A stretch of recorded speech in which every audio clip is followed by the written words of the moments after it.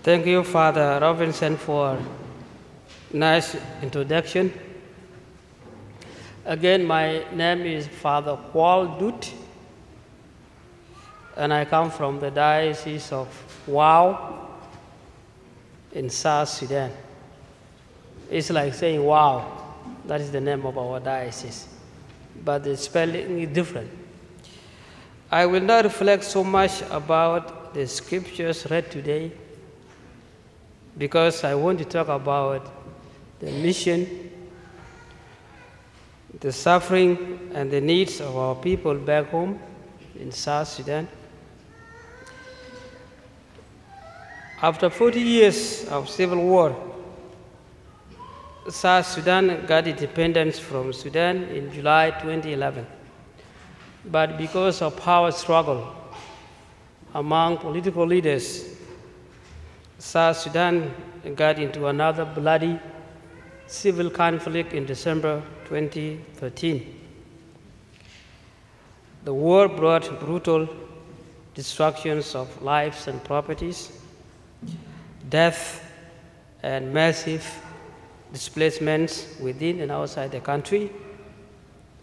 Internally displaced persons are suffering from untold miseries because they have no access to food, shelters, clothing, and medical care. As a result, orphans, widows, wounded people, children, and the elderly are dying every day because of poverty, starvation, diseases, and fighting. In this situation, our diocese, the poorest diocese in South Sudan, is left with no option but to reach out to the people of goodwill to provide the most basic needs such as food, shelters, clothing, education, medical care, and clean drinking water to these victims. In today's gospel, Jesus tells us, ask and you will receive, seek and you will find, knock and the door will be opened to you. For everyone who asks receives, and the one who seeks finds, and to the one who knocks, the door will be opened. This is precisely what I have been doing for the last 3 years here in America. I have been going around asking, knocking doors, and seeking financial assistance from the people of goodwill on behalf of the civil conflict victims in our diocese. In the Gospel of Matthew, chapter 25, verses 35 to 40, Jesus said, "When I was hungry, thirsty, homeless, sick, a stranger, naked, present, you administered it to me." Jesus is not talking about his personal needs, but about the needs of others like the ones in South Sudan. Feeding the hungry, giving water to the thirsty, sheltering the homeless, clothing the naked, caring for the sick, strangers, and prisoners are Christian practical ways of doing God's will. In other words, Jesus tells us to reach out to the needy, the weak, and the poor. Moreover, St. James tells us, faith without works is dead. James is telling us to proclaim and live our faith not only through words, but also through the works of charity and mercy. By nature, Americans are good Samaritans. Being one of the lost boys of Sudan, who lived in different refugee camps in Africa before coming to the United States in 2001, I had never thought I would have an opportunity to become who I am today. Nevertheless, I am now standing before you today as a Catholic priest because of the generosity and goodwill of the American people.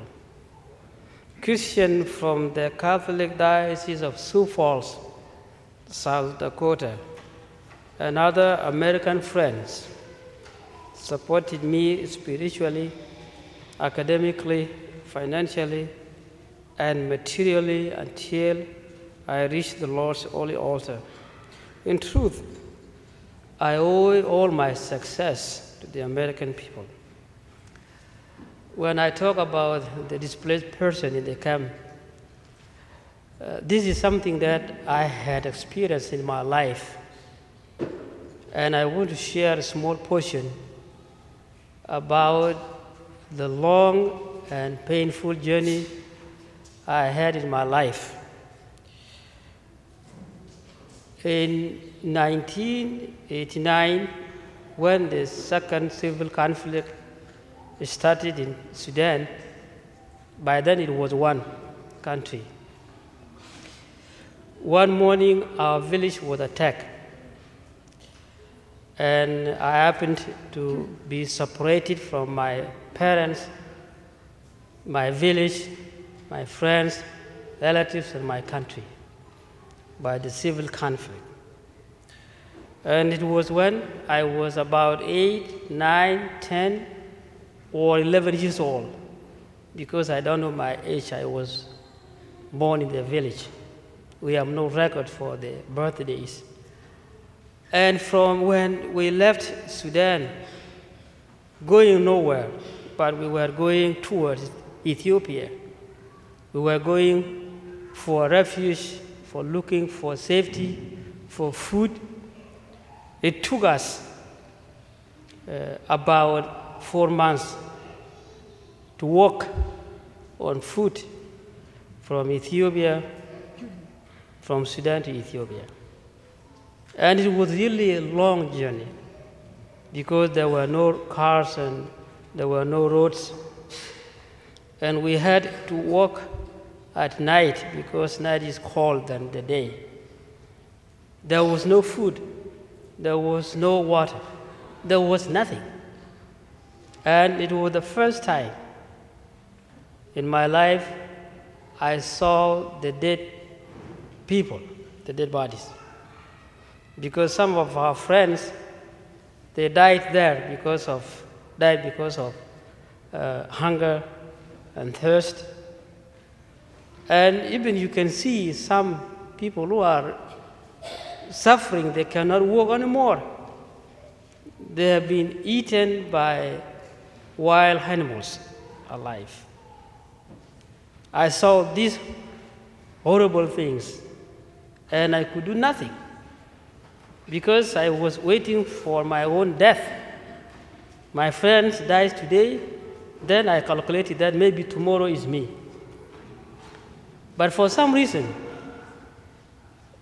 I made it to Ethiopia with other boys who later became the Lost Boys of Sudan. That experience of 4-month work is stuck in my mind. That is what I can share with you. It's a very long and painful story, but I have no time to share with you. It was this experience that I have been able to know the life in the camps, the life without food, without education, without clean water, without clothing, without medical care. And this is exactly what is going on in our country today. And that's why we need help. As Christians united in God's unconditional love, we have moral obligation to love and take care of the poorest, marginalized, and most abandoned people in our communities. Together with you, through your prayers and donations, we can rebuild the broken lives of these innocent people. No money is too small nor too big to give. Any donation of money donated will make tremendous difference in the life of our people.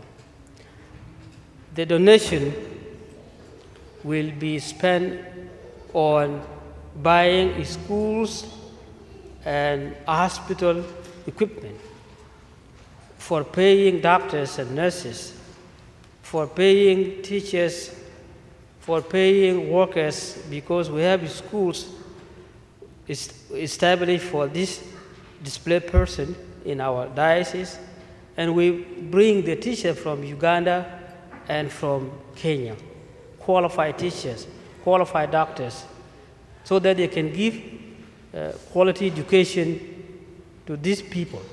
So the donation will be spent on these activities, even buying material for boreholes to drill water, clean water for the displaced, also to buy food for the patients in the hospital, for the school children, for the widows, for the orphans, and for the displaced population.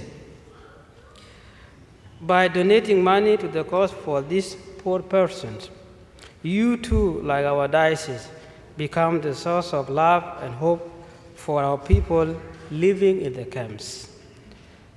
Besides, kindly pray for peace and unity in our country. Finally, I want to take this opportunity to thank Archbishop Bless for allowing our diocese to make mission appeals in this archdiocese. Also, my thanks, my gratitude goes to Father John and Father Robinson and the other people like Mary for their cooperation, assistance, hospitality, and generosity. Lastly, my deepest thanksgiving goes to each one of you for your generosity, for your love, care, and patience. You are invited to come to our diocese to see what I'm talking about. Sometimes people, they don't understand. But if you come and see through your own eyes, you will be able to understand more about the problem I'm talking about. Thank you so much, and God bless you.